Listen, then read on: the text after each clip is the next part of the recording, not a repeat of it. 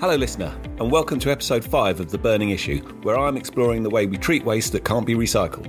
I'm looking at whether it is still better to process it through energy recovery and away from landfill, and how the energy from waste sector is developing. So far, we've heard from a major EfW operator in Suez, Andusia, a company moving waste mainly overseas, Tidy Planet, who build smaller scale plants, and UK Win, who don't want any more incinerators built at all. But for this episode, we're looking at a medium-sized EfW developer and operator, MVV Environment. It is different from the other companies in the UK as it has the vast backing of its German-based parent company, MVV Energia, and currently has 3 new EfW projects at various stages in the UK. These include what would be its largest EfW plant so far, planned for Cambridgeshire, close to the Norfolk border, in an area where many other developers have previously failed. On this episode, I'm speaking to Paul Carey, Managing Director of MVV Environment.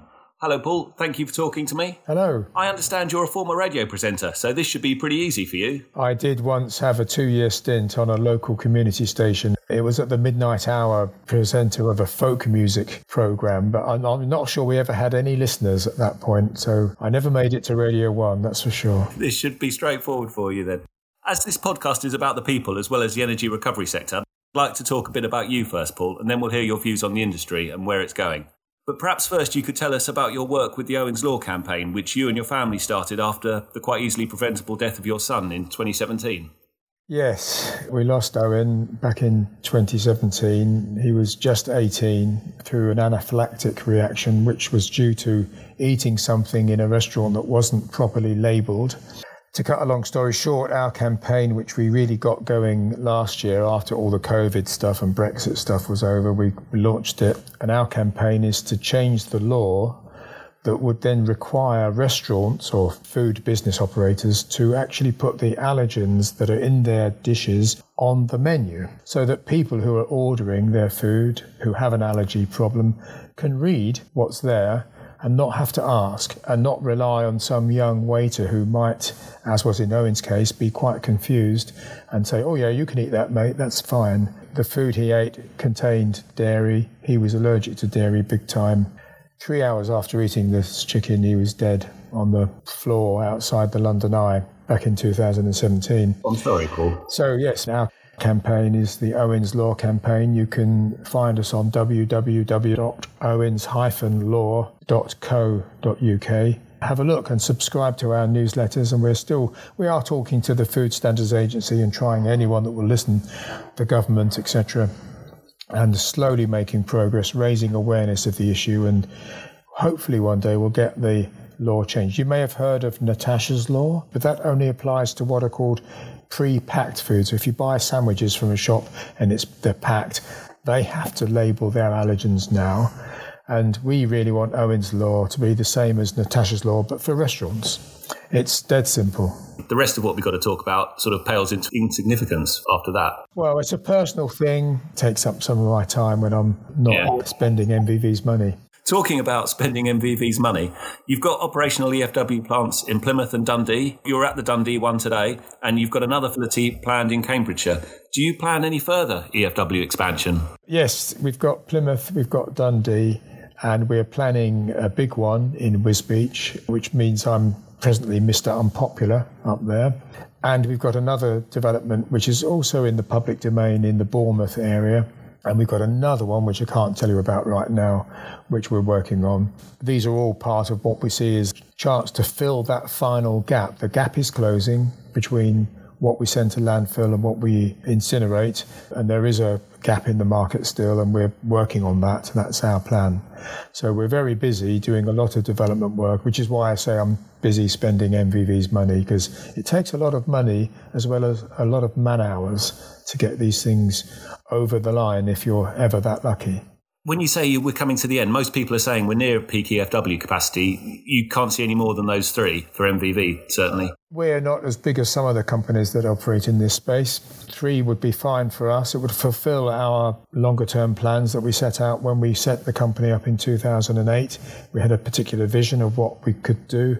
These 3 facilities would adequately cover those longer-term ambitions. And it would make, within the MVV world, make the UK business unit pretty much the biggest part of the energy from waste portfolio that we have. A very good one, I have to say, because I've been developing them from the beginning. Slightly biased in that respect, I guess. Talking about your Medworth plant, it's due to be decided by the government, but are you concerned about the high turnaround in ministers and general Westminster turmoil at the moment?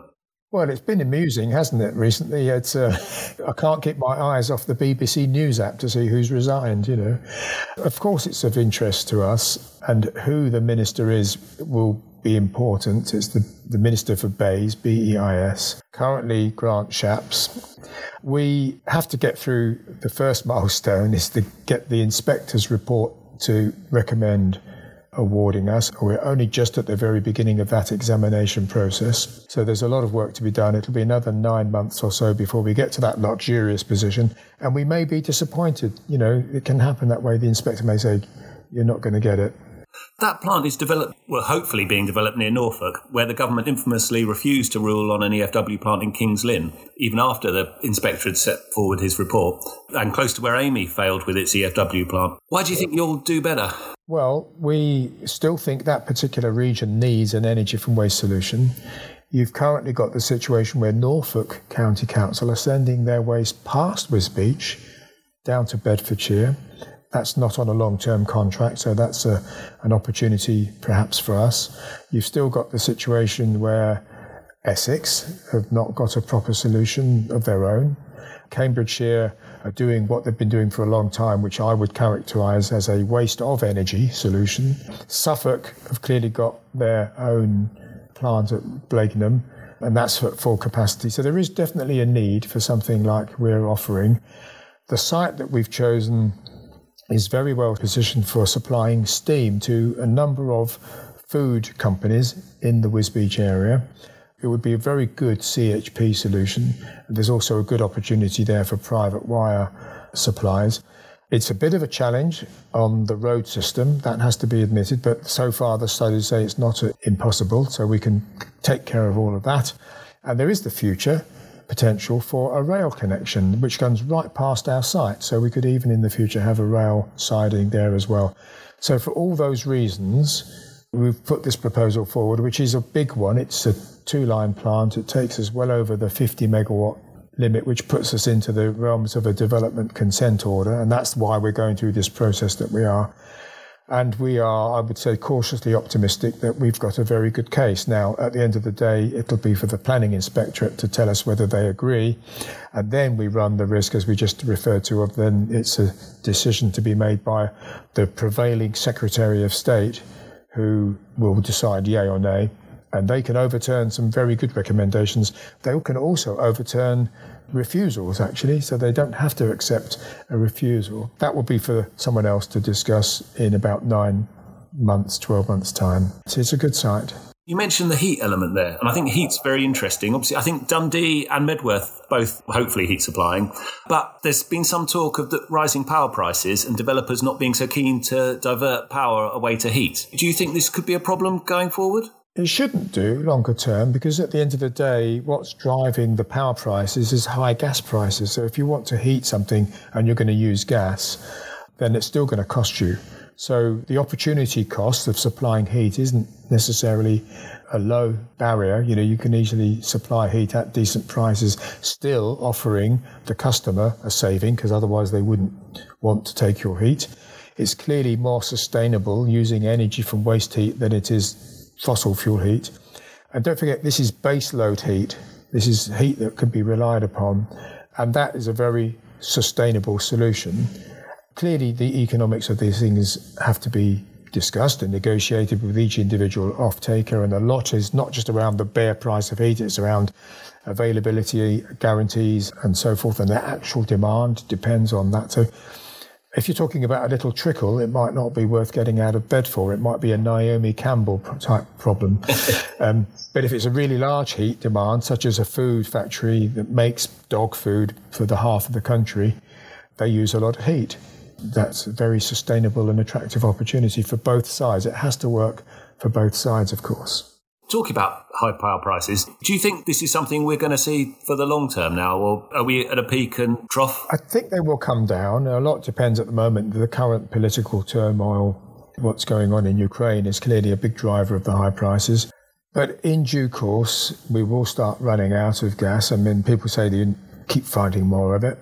But if we're to do anything about global warming, I wish the UK government would open the doors to more onshore wind, because that is such low-hanging fruit.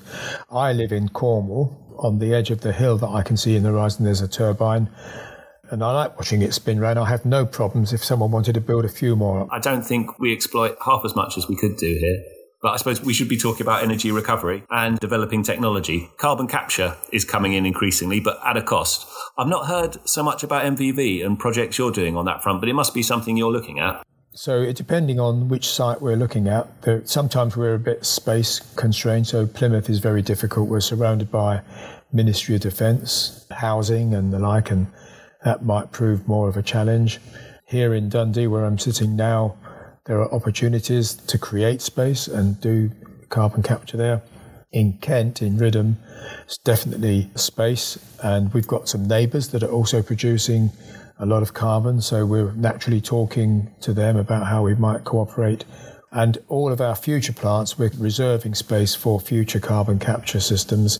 We haven't decided what systems we'll use. We're exploring various opportunities. In Germany, we're going to go ahead with a small pilot plant using one of the less proven technologies. We're going to do something with hot potassium.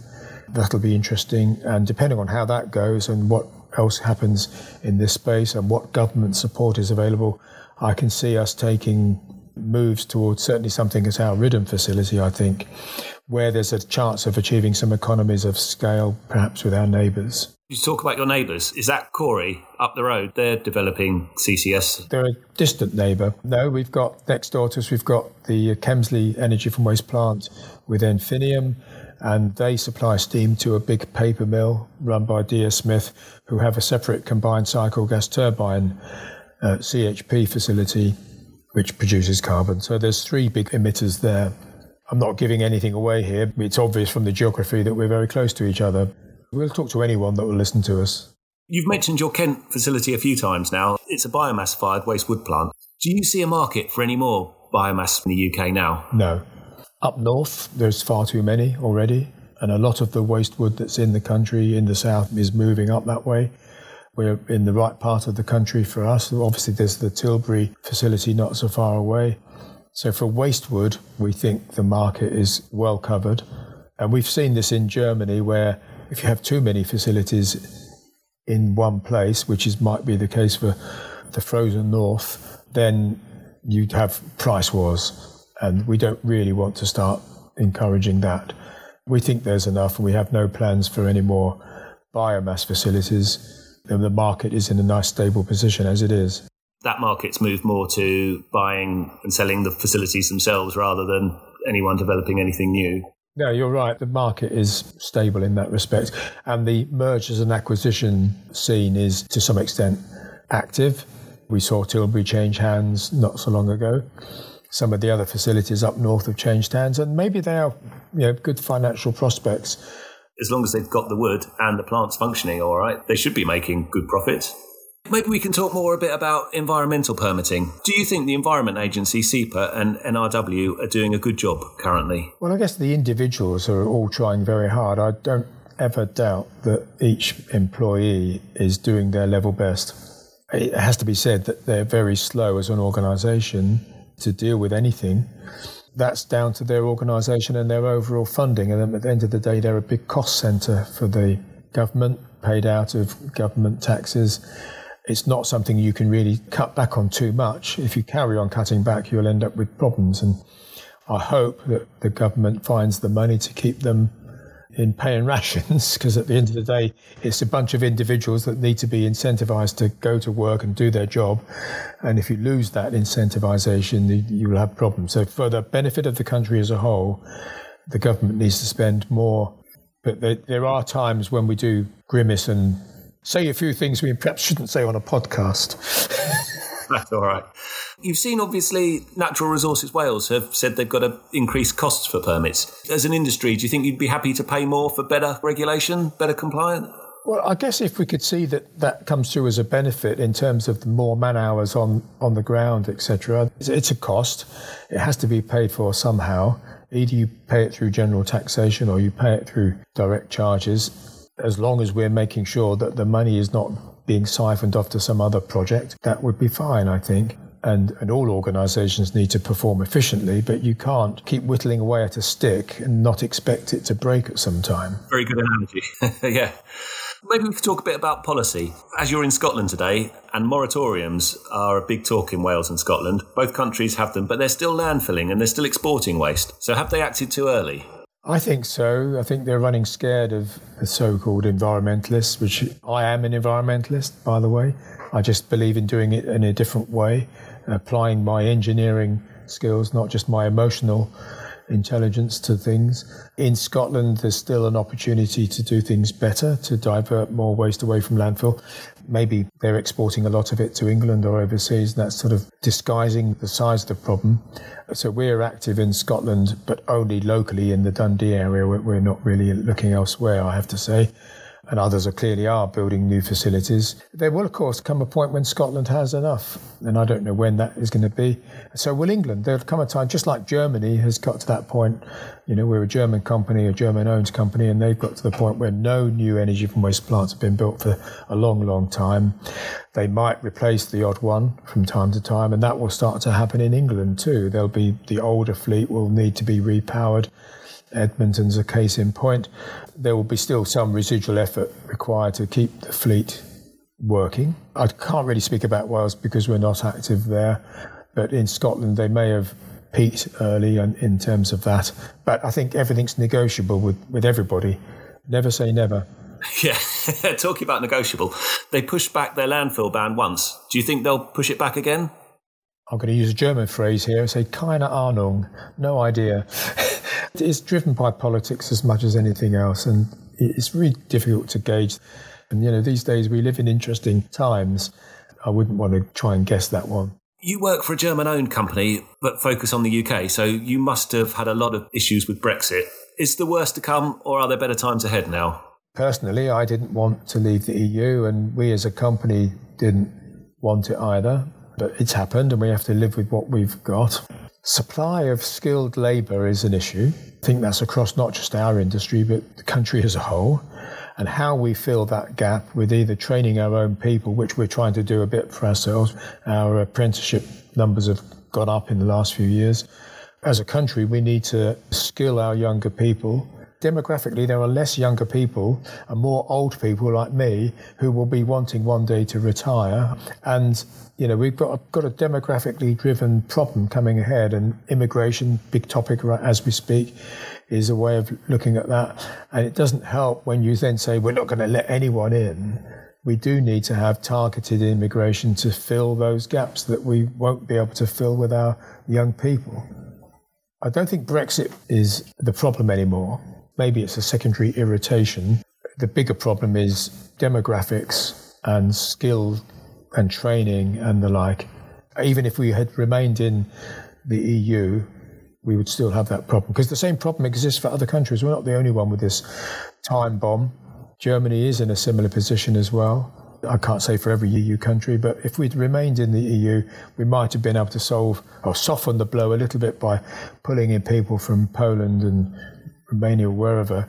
But we have the occasional irritation of something being stuck in the customs. The most recently, when we had our opening ceremony for our facility here in Dundee, all the big MVV branded flags that we'd ordered were stuck in customs, and we didn't have them on our opening ceremony. That was a real downer. Just to put it into perspective. Yeah. Personally, I agree with you on Brexit. Yeah, we just got to get on with it. It is interesting, though. Do you think maybe the government, I mean, it's tried with apprenticeship schemes, and obviously you're investing in that. Does more need to be done to train more people? Yes, but we've also got to motivate young people. So there's lots of young people coming through the school system, and I'm of the old school brigade that did O-levels and A-levels, and I'm pretty convinced that the standard of education these days is not as good as it was. It was always better in our day. Yes, exactly. When I was young, you could still educate people if they're prepared to be educated. That means keeping them in education for longer, giving them more encouragement to acquire the skills that we need. We spend a lot of time as MVV. We've had 2 facilities in Dundee and Plymouth. We have full-time community liaison managers that work with our local authority partners, and we do a lot of work towards encouraging an education around STEM especially, because those are the sorts of skills that we need, and they're the same skills that half the UK needs, and we perhaps are not doing enough still to get young people motivated towards those technical skills. The route that they might follow doesn't have to be what I did, which is, A-levels, degree and so forth, and become a chartered engineer. You can still do apprenticeships, you can still do lots of other vocational qualifications, and we're trying to do that. We've created quite a few apprentice positions in our 3 facilities now, and we'll continue to do that. Is it that the waste industry is perhaps not the most attractive one? People often ask me what I do, and I'll tell them I'm a dustman, and they look at me with such a frown, ooh. But it actually, being in the waste industry, it's a highly, especially our sector, is a highly technical. But even if you're running a fleet of RCVs, there's still a lot of management in there. It's not just about technical skills from a spanners and nuts and bolts type.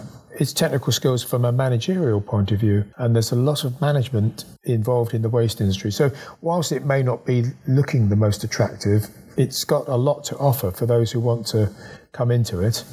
You're not a dustman at all. You're a waste management specialist. You're an environmentalist. It's a good industry to be in. Refuse and resources. Exactly. We're getting towards the end, but if we could talk about waste treatment capacity gap or lack of one. On one hand, you've got UK Wind saying there's too much pipeline capacity. On the other, you've got businesses saying that some of that capacity won't be developed. But who's right?